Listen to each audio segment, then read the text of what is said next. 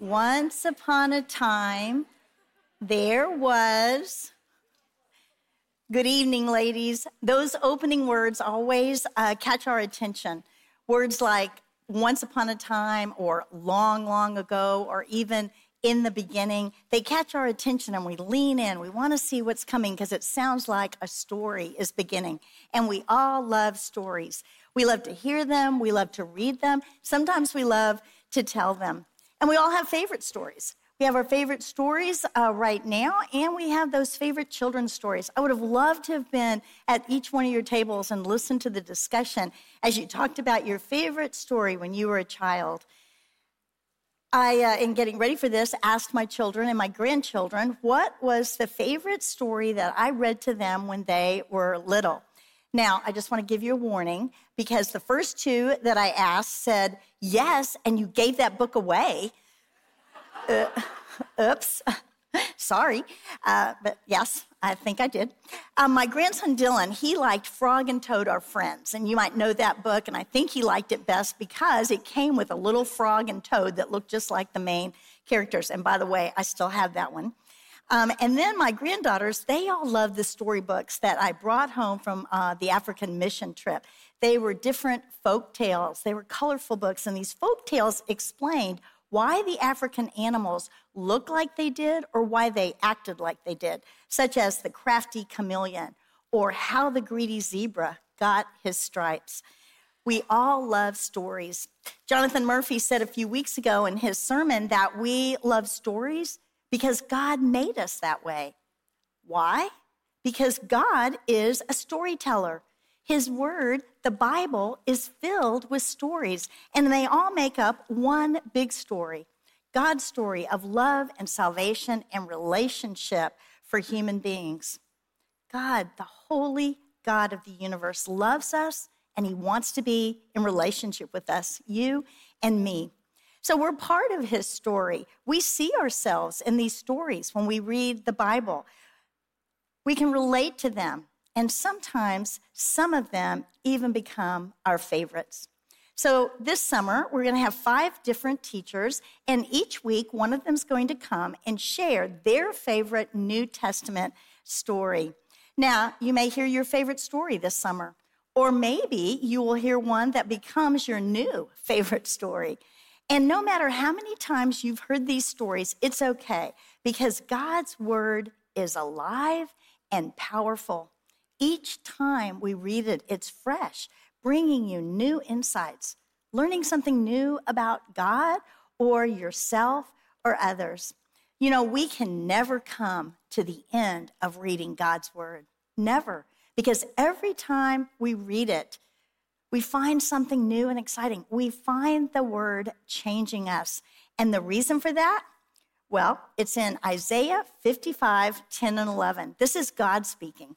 On your extra verse sheet there, it says, God speaking, and he says, for as the rain and the snow come down from heaven and do not return there, but water the earth, making it bring forth and sprout, giving seed to the sower and bread to the eater, so shall my word be that goes out from my mouth. It shall not return to me empty, but it shall accomplish that which I purpose and shall succeed in the thing for which I sent it. Every time God's word goes out, every time we read it, it accomplishes the purpose that he has meant for that. I'm Deb Haygood. I'm part of the Women in the Word teaching team, and it is a great joy. It is a great privilege for me to be here with all of you. I love summer Women in the Word. I love it. It's light outside. It's relaxed, and I just want to thank you so much for coming and being a part of this summer study. And I'm really delighted that I get to share my favorite New Testament story with you. And it is in Luke 24, and it's going to start with verse 13. You've been looking at some of that. Sometimes this story is called The Road to Emmaus. Now, truthfully, I have many favorite stories, but when I was thinking my favorite story, this is the one that first came to mind. And I thought, why is that? Why is this my favorite story? And I think one reason is because I like to walk. I like to walk, and we see the people in this story walking. Now, I cannot run. I'm just going to tell you that. I was telling a friend the other day, I can't run. I start out, and after just a few steps, my lungs are burning. I cannot run. But I can walk a long ways for a long time. And I love to walk with other people. I love to walk and talk. And oftentimes, when I am talking to Jesus, I picture myself walking with him. Walking with him. I even talk about my relationship with him as my walk with Jesus. Now, some of you may say that as well. You may call your relationship with Jesus your walk with Jesus. You read something and you tell someone, I read this verse and it's really made a difference in my walk with Jesus. Some people just call it their faith life, or maybe they call it their relationship with Jesus. But most of the time, I say my walk with Jesus. So that's one reason. The second reason I think I really like this story is because we see Jesus teaching from the scriptures these travelers that are in this story. He is teaching from the Bible. And at that time, it would have been the Old Testament. And I love the Old Testament. And every time I read this story, I think to myself, what was he teaching them? What was he saying as he taught them from the Bible? So keep those two things in mind. You'll see those as we read along. And let's begin this real and true story, this great story, my favorite story. We're going to start Luke 24. Look at verse 13. That very day, two of them were going to a village named Emmaus, about 7 miles from Jerusalem. Okay, we got to stop right there because it says that very day. What very day? What does that mean? That day. And then also, two of them. Who's them? So we realize as we begin this story that we need to go back and look at the verses that came before this, even the chapters that came before this, so we know what's been going on so that we can tell what's happening in this story. And that's what you all did in your discussion time. You looked at some of those chapters and verses, and you saw that in chapter 23, the one chapter before this, that Jesus was being taken to different trials. He was taken before Pilate, and he was condemned to death. And Pilate said, okay, crucify him. He didn't want to, but he said, okay, crucify him. They go out, they nail him to a tree, and then we read in chapter 23, verse 46, look at verse 46, just glance over there one little bit. And it says, then Jesus, calling out with a loud voice, said, Father, into your hands I commit my spirit. And having said this, he breathed his last. He breathed his last. And so Jesus, hung on a cross, has died. He's died. And in verse 50, we read how Joseph of Arimathea goes to Pilate and asks for his body. Now, Joseph of Arimathea, we read that he was part of that Jewish council. He was part of those Jewish religious leaders, but he didn't agree with them. He didn't want Jesus to be arrested. He didn't want Jesus to be killed. I think he was a follower of Jesus. So he bravely asks Pilate for the body, and Pilate says yes, and so he takes it to his own tomb. No one has ever been laid in there before, and he puts Jesus in this tomb. And then we read in verse 54, it was the day of preparation, and the Sabbath was beginning. Now, when it says preparation day, that is the Friday before Saturday. Saturday is the Sabbath, and under Jewish law, God's command, they were to rest on the Sabbath. They couldn't cook. They couldn't do things. They couldn't do any work. And so they prepared all of the food. They prepared everything they would need the day before, on Friday, the preparation day. And the Sabbath began at sundown on Friday night. So we see here that Sabbath is about to begin, and Joseph is in a hurry. He's in a hurry. And then look at verse 55. The women who had come with him from Galilee followed and saw the tomb and how his body was laid. And then they returned and prepared spices and ointments. And on the Sabbath, they rested according to the command. Now, these women, they had been traveling along with Jesus. They were from Galilee up north. They had been been with him as over these months, and they follow Joseph of Arimathea to see where Jesus is being placed so that they can come back and anoint the body of Jesus with spices and ointments. That's how they embalmed the dead bodies. But they can't do it now because the Sabbath is about to begin, and they must be back where they're all staying in Jerusalem. Now, it's thought that there was a big group of followers of Jesus, including the 11 disciples, and that they all were staying in one place, one big room.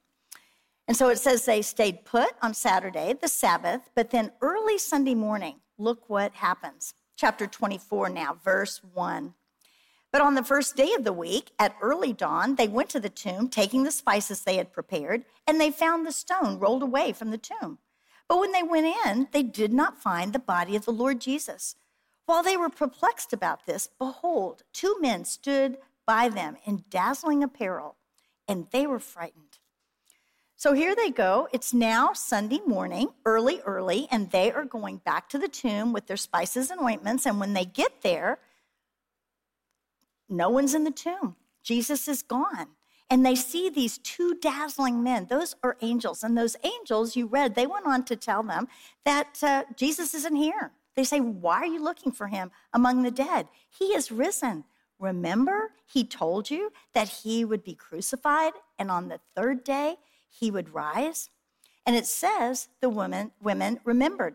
There's one place on your extra verse sheet, Matthew 20. Jesus actually told them about his coming death several times. They just didn't quite grasp it.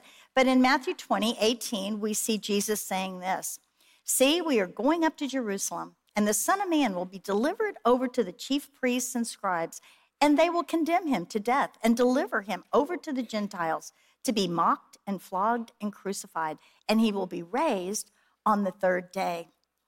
He had told them, but they just couldn't quite grasp it. But it says the women remembered, and so they run back to tell the other followers of Jesus and the 11 disciples.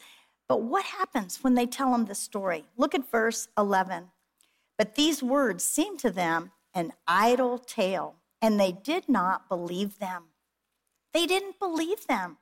They thought, what on earth? That sounds like nonsense. That sounds like you're making up this story.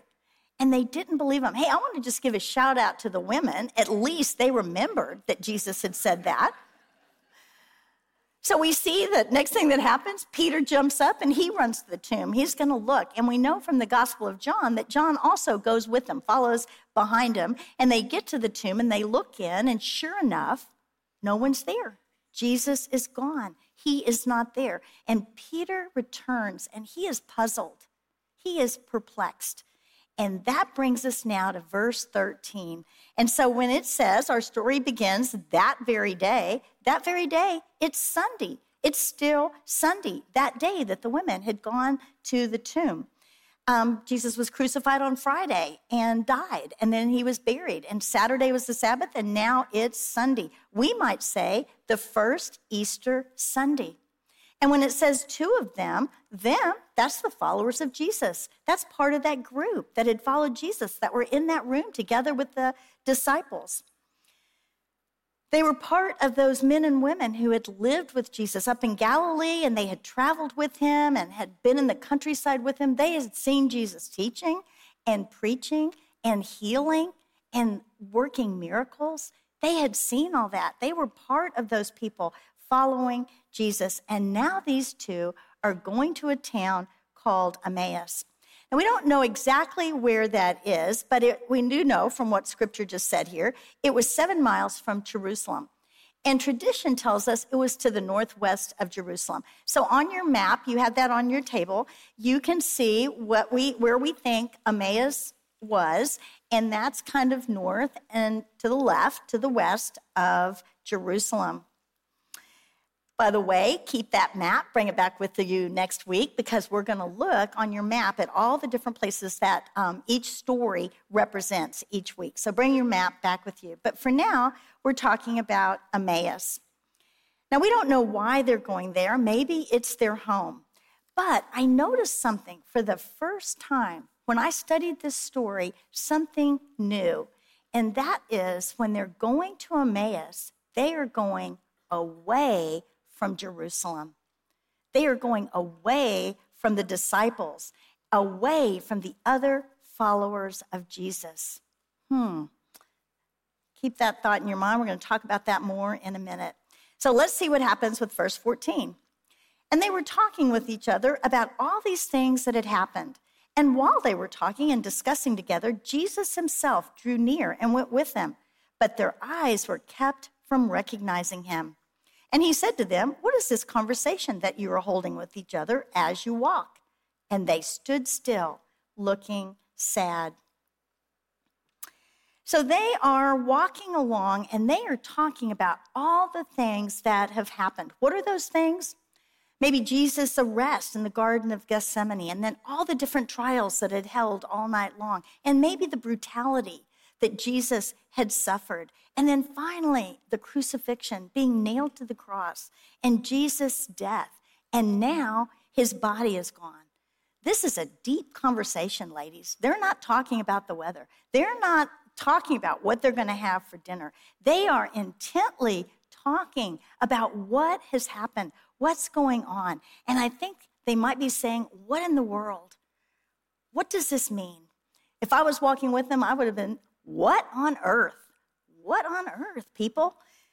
We know from what we've already read in the beginning of chapter 24 that they are sad and confused and perplexed and puzzled, probably in shock. They are grief-stricken as they discuss the death of Jesus. And while they are intently talking, Jesus walks up beside them, but they do not recognize him. Now, why do they not recognize him?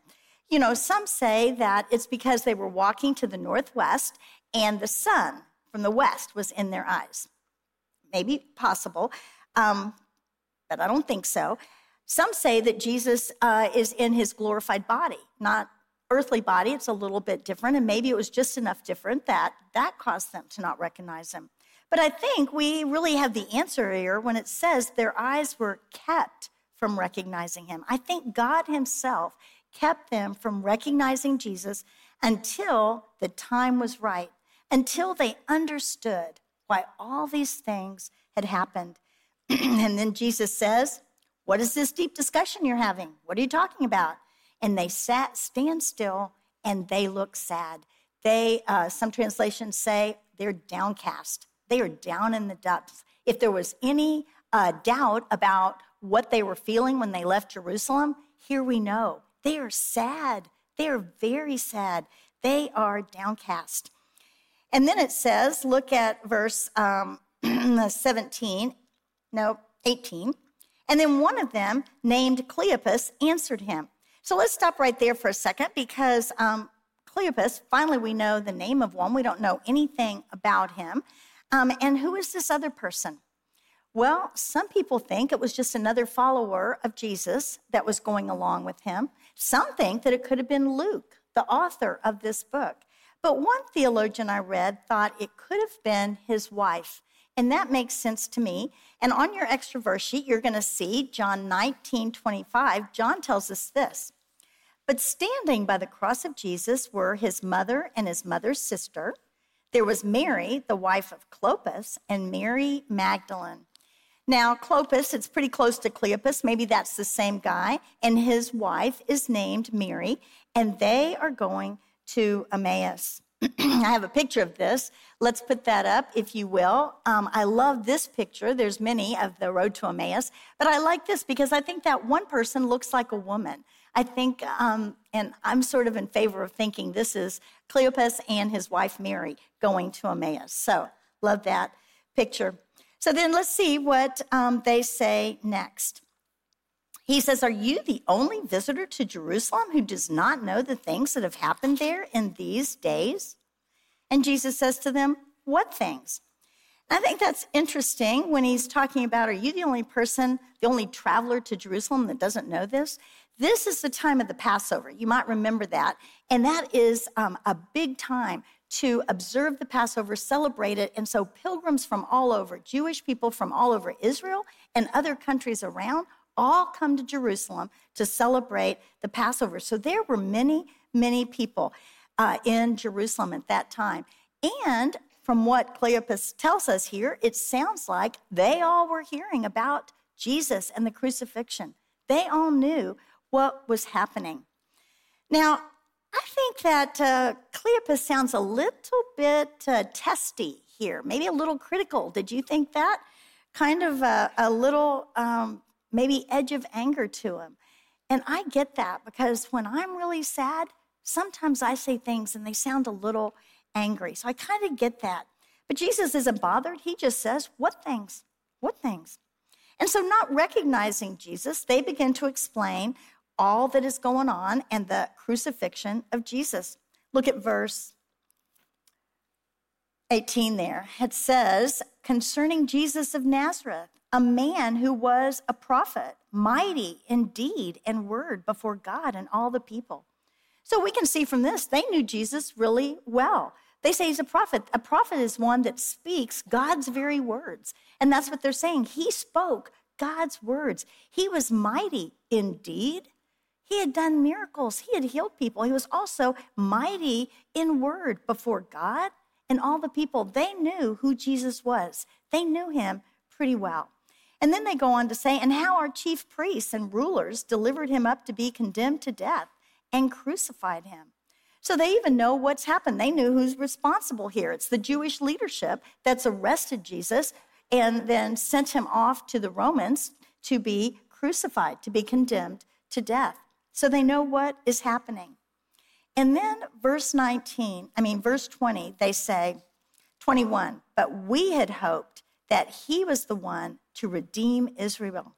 Yes, and besides all this, it is now the third day since these things happened. Moreover, some women of our company amazed us. They were at the tomb early in the morning, and when they did not find his body, they came back saying that they had even seen a vision of angels who said that he was alive.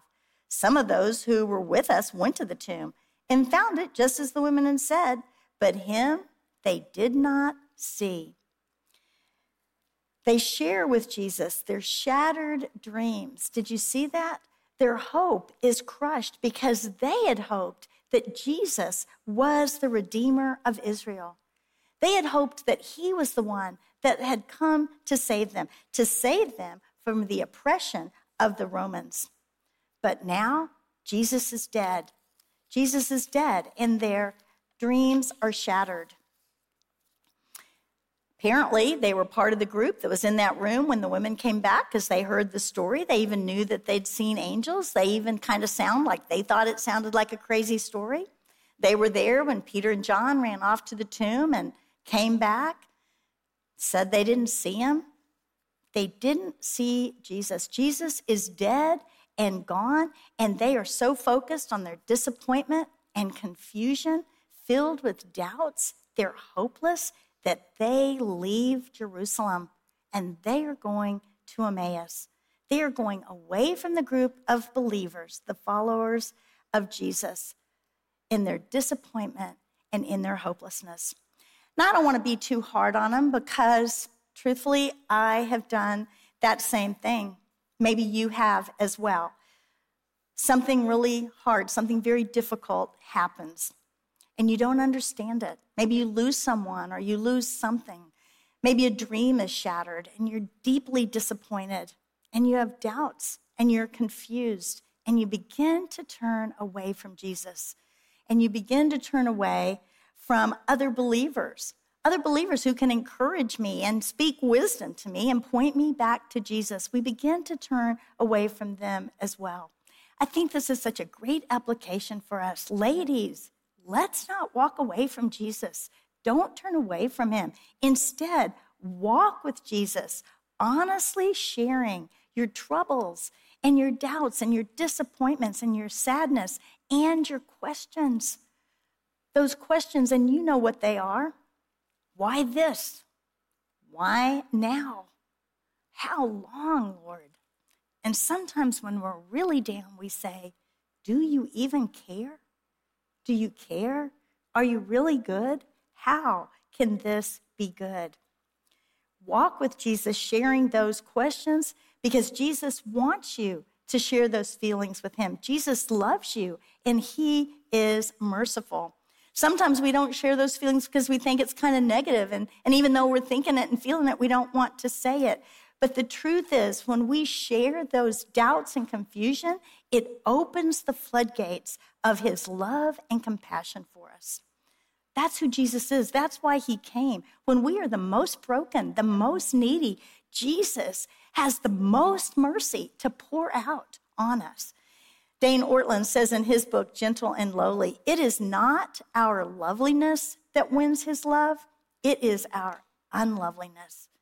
It's those times when we're in deep despair that Jesus has the most love and mercy to give us. Jesus loves us. Jesus has compassion for us. Jesus wants us to share those feelings because Jesus is the one, the only one that can bring us hope when our hope is gone. So let's go on here and let's see how Jesus restores hope to these two travelers. Look at verse 25. And he said to them, "O foolish ones, and slow of heart to believe all that the prophets have spoken. Was it not necessary that the Christ should suffer these things and enter into his glory?" And beginning with Moses and all the prophets, he interpreted to them in all the scriptures the things concerning himself. Love those verses. Now, when Jesus says foolish ones there, that translated in Greek means dull of perception. It means that they have failed to perceive, failed to understand how the scriptures applied to Jesus Christ. They had heard the Old Testament. They knew some of it, but they didn't really know. They didn't understand how the truth of Jesus was in the midst of that. And when it says slow of heart, they were slow to respond to the testimonies of the prophets regarding Jesus. They didn't understand that it was necessary for him to suffer and die, even though we read that in the Old Testament. But they didn't understand it, and so their thinking was unclear. It was wrong. They were misunderstanding what was going on here because they did not know the Word of God. Jesus had said this before to the religious leaders. They certainly should have known the Word. But he says in Matthew 22:29, Jesus answered them, "You are wrong because you know neither the Scriptures nor the power of God." That is such a profound statement, and it is still so true today. When I am in error, when my thinking is mixed up and wrong, it's because either I don't understand God's word, I don't know or understand some part of it, or I can't grasp the power of God. That's really the cause of all our errors here. We make mistakes because of that. So, Jesus, he wants them to understand. That's why we're here tonight, to understand. So he begins, verse 27 tells us, with Moses. So Moses, he wrote Genesis, Exodus, Leviticus, Numbers, Deuteronomy, those first 5 books of the Bible. And then he says the prophets. Well, Samuel was a prophet, 1st and 2nd Samuel.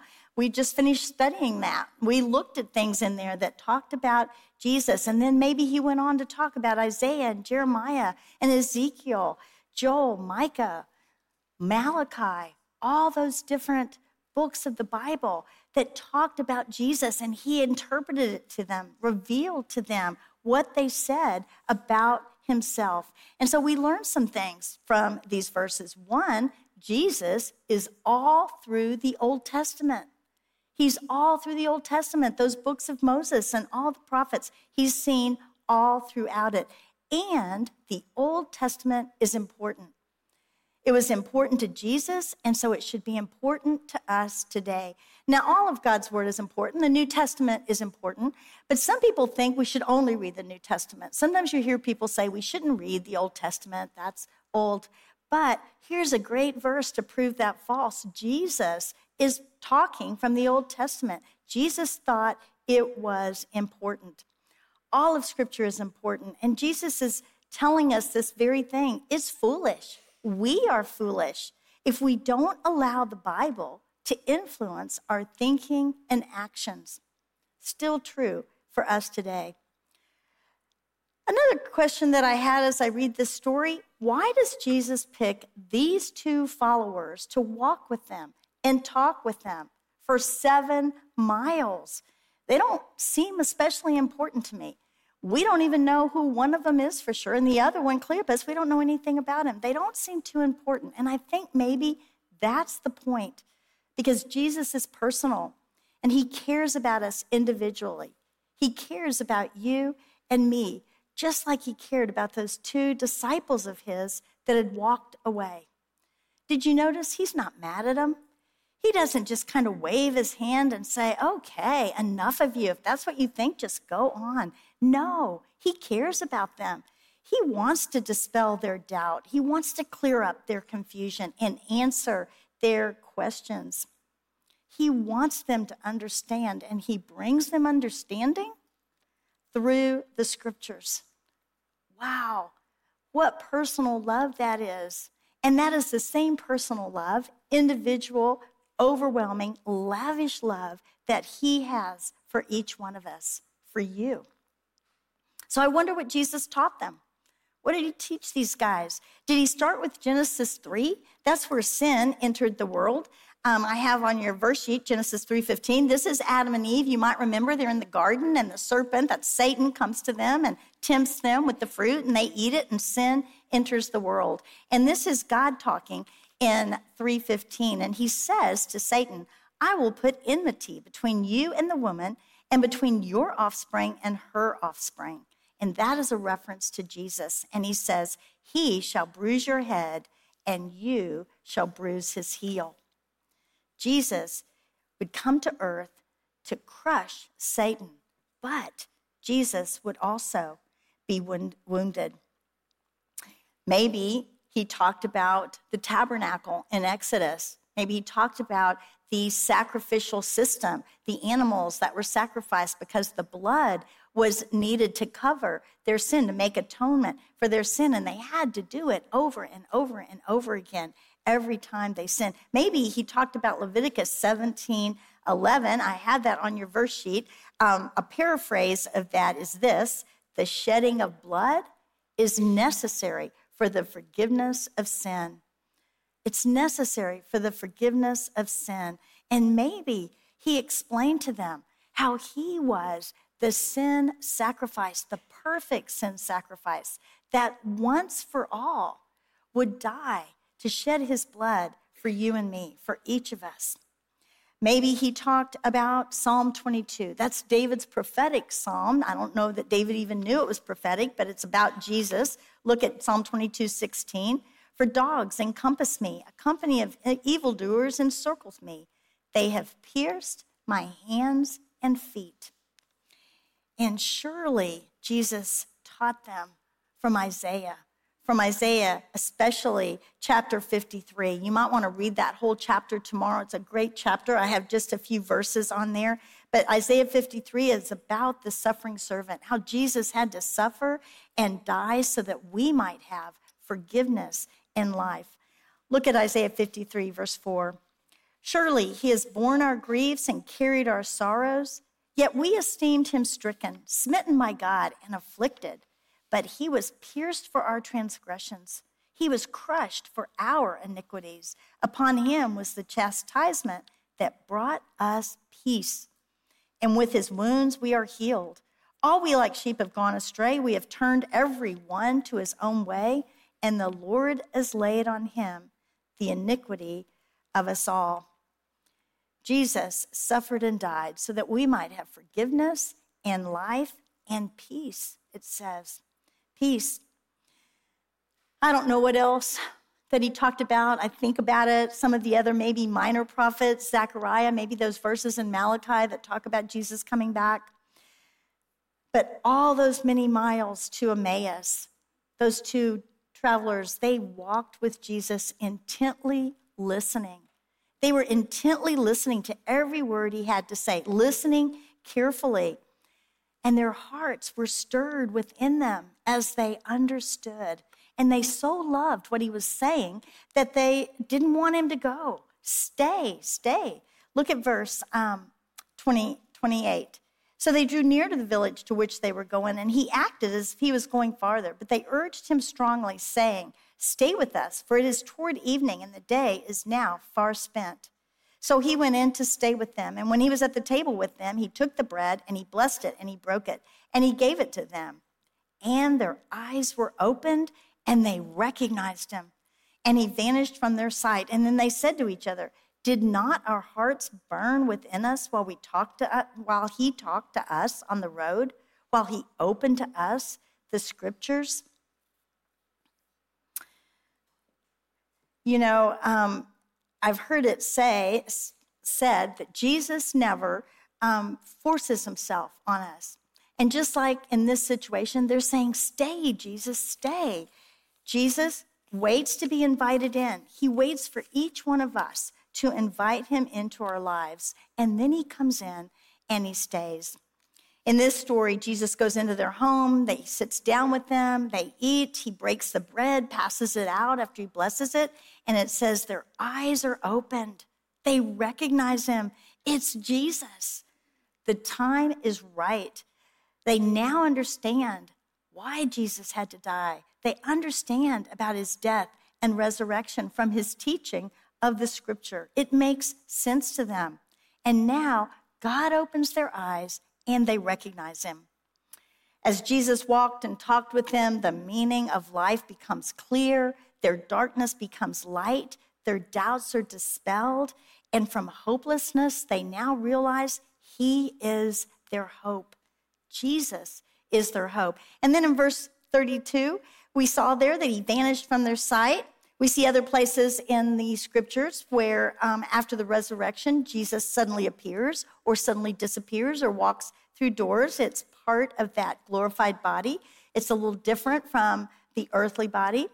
I don't quite understand it, but I know that one day when we're in glory, we will have a glorified body. Yeah, look me up. I'm going to be standing there saying, "Look, finally, glorified body." We're all kind of waiting for that. I think I'm going to look just right. So, yeah, we get a glorified body when we get to heaven. They said their hearts burned within them. Their hearts were stirred as Jesus explained his death and resurrection from the scriptures. They understood and they believe. And now they have life and hope. Life and hope. They're filled with joy. And Jesus wants this for us as well. Jesus wants to bring us life and hope. His death and resurrection was for you and for me as well. His shed blood is to cover your sin. And all we have to do is believe in him. Now, most of you in here probably have already done that. You've trusted in Jesus. But if someone's here, if you're here and you have never put your trust in Jesus, maybe just right now, sitting in that seat, just close your eyes and just tell him, "I believe in you, Jesus." And feel your heart stir within you. Receive eternal life and eternal relation with him that starts right now. It's life abundant right now, every day, until we go on to glory and then on for eternity. And our hope is confirmed. Hope confirmed. Now, hope is not just that wishful thinking, "I hope I get a pony for Christmas." No, this is hope that is for sure and certain. For sure and certain hope because of Jesus' death and resurrection on the cross. Jesus can give us understanding in our everyday life, and you know those times. You've experienced that. You've been reading his word, or you hear his sermon, or maybe it's sometimes at Women in the Word. It's kind of a light bulb moment. You get something, some truth makes sense to you, and your heart is stirred. It burns within you as you learn something about Jesus. And there's understanding, and that brings us joy. Jesus can give us understanding so that our doubts are dispelled and our dreams are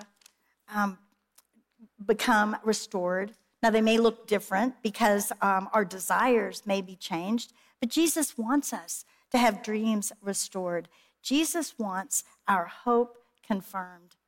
So, as you walk with Jesus every day, listen to him as you read and as you study his word. Listen to him as you walk with Jesus. So let's just a few more verses here and let's finish up this story. Look at verse 33.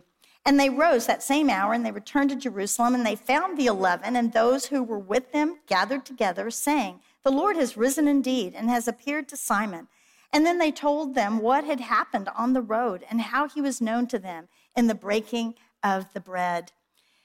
They are so excited. They are so filled with hope and joy that they have to go and tell the others. They have to go back and tell those other followers, those other disciples.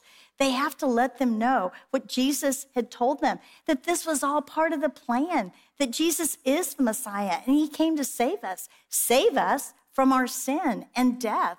Jesus is alive, and they can't wait to go back. They don't say, hey, let's get a couple winks of sleep and we'll get up in the morning fresh and then we'll go back. No, they leave immediately. Now remember, ladies, they've already walked 7 miles. That's a pretty long ways. And now they're going to walk back 7 more miles. And they don't have really comfy walking shoes like I have. I started to put up a picture of my walking shoes, but instead I have a picture of what they probably were wearing if they weren't barefoot. Just a piece of leather on the bottom, and then it's laced up around their feet and around their ankles. Now, I guess it might give them some protection if you stepped on a stone, but I'm not sure how far I could walk in those kind of shoes. But walk they do, and when they get back 7 miles back to the 11 disciples and those other Jesus followers, they find them talking about Jesus appearing to Simon Peter. And they're saying, he is risen. He is risen indeed. And then it says these 2 travelers, these 2 believers in Jesus, share their story, what happened on the road, all those things that Jesus had told them, and how he came in and broke the bread, and they recognized him. They walked with Jesus, they talked with Jesus, they listened to Jesus, and they were changed. They were changed. Their hearts burned within them. They found hope and joy, and they wanted to share it.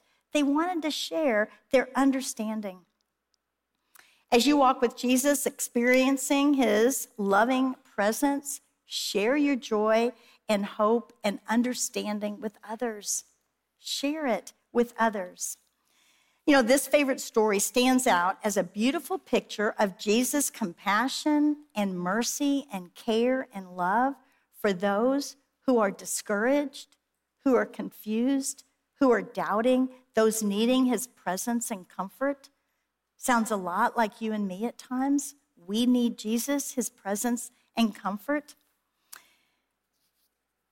As you walk with him, experience that. I have one final illustration. I'm going to read Matthew 11, 29 through 30. This is Jesus talking to us. He says, "Take my yoke upon you and learn from me, for I am gentle and lowly in heart, and you will find rest for your souls, for my yoke is easy and my burden is light." When I was a kid growing up, my dad had a yoke over our fireplace, and it was handmade. I think it was his my great-great-uncle that had handmade this yoke. And you know what that is. It's a piece of wood, and it has little wooden places that go over the oxen, or they probably just had some bulls, and goes over it, and they pull the plow. Now, one side was bigger than the other. And so when I asked my dad about that, why is it, different shapes here? And he said, well, because one of the oxen would be bigger and stronger and would take the burden of that yoke as it pulled the plow. And I thought that's a perfect example of us walking with Jesus, yoked with Jesus. He doesn't want us in front of him. He doesn't want us walking behind him. He wants us walking beside him. And he is going to take the burden because that is who Jesus is. So ladies, let's walk with him. Pray with me. Heavenly Father, thank you so much for this story about Jesus. Thank you for his care and love.